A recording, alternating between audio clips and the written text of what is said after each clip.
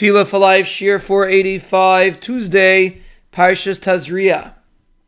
We are explaining the next pasuk in Hodu, Hu Hashem Elokeinu B'chol Haaretz Mishpatav.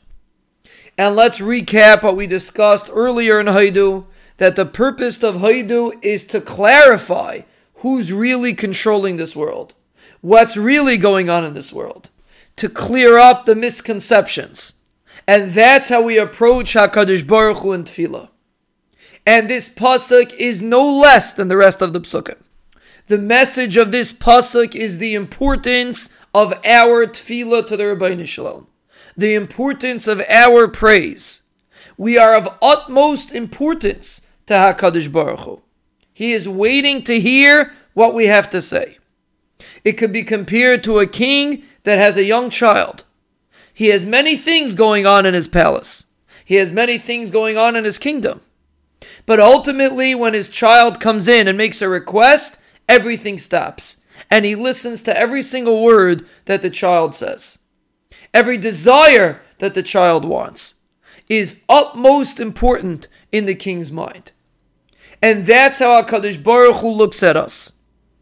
The most powerful tool that the Yetzer Hara uses is shiftless, is to make a person feel small, puny, feel as if what you do really doesn't make an impact.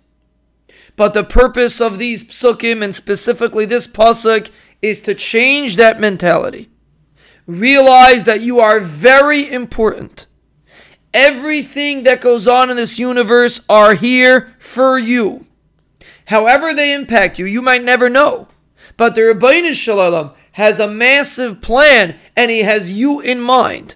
You are the focus of his plan. And therefore, when you get up in the morning and you daven to the Ribbono Shel Olam, don't think half-heartedly that HaKadosh Baruch Hu is not really listening. He's focusing on other things.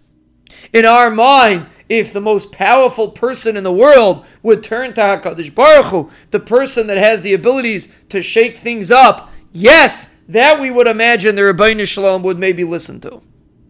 But us, who are we? We're just a small person in a massive universe.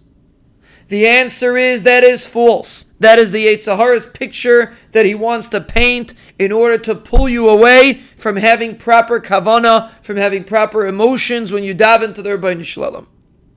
We have to understand that HaKadosh Baruch Hu freezes, so to speak, everything that's going on, and he focuses on your tefillah.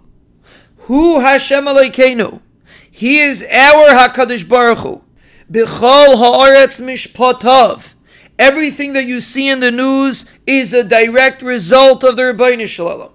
It's not a massive world that you're getting lost in. You are the focus. And HaKadosh Baruch Hu's desire is to listen to you. Step up and daven, because HaKadosh Baruch Hu wants to hear what you have to say.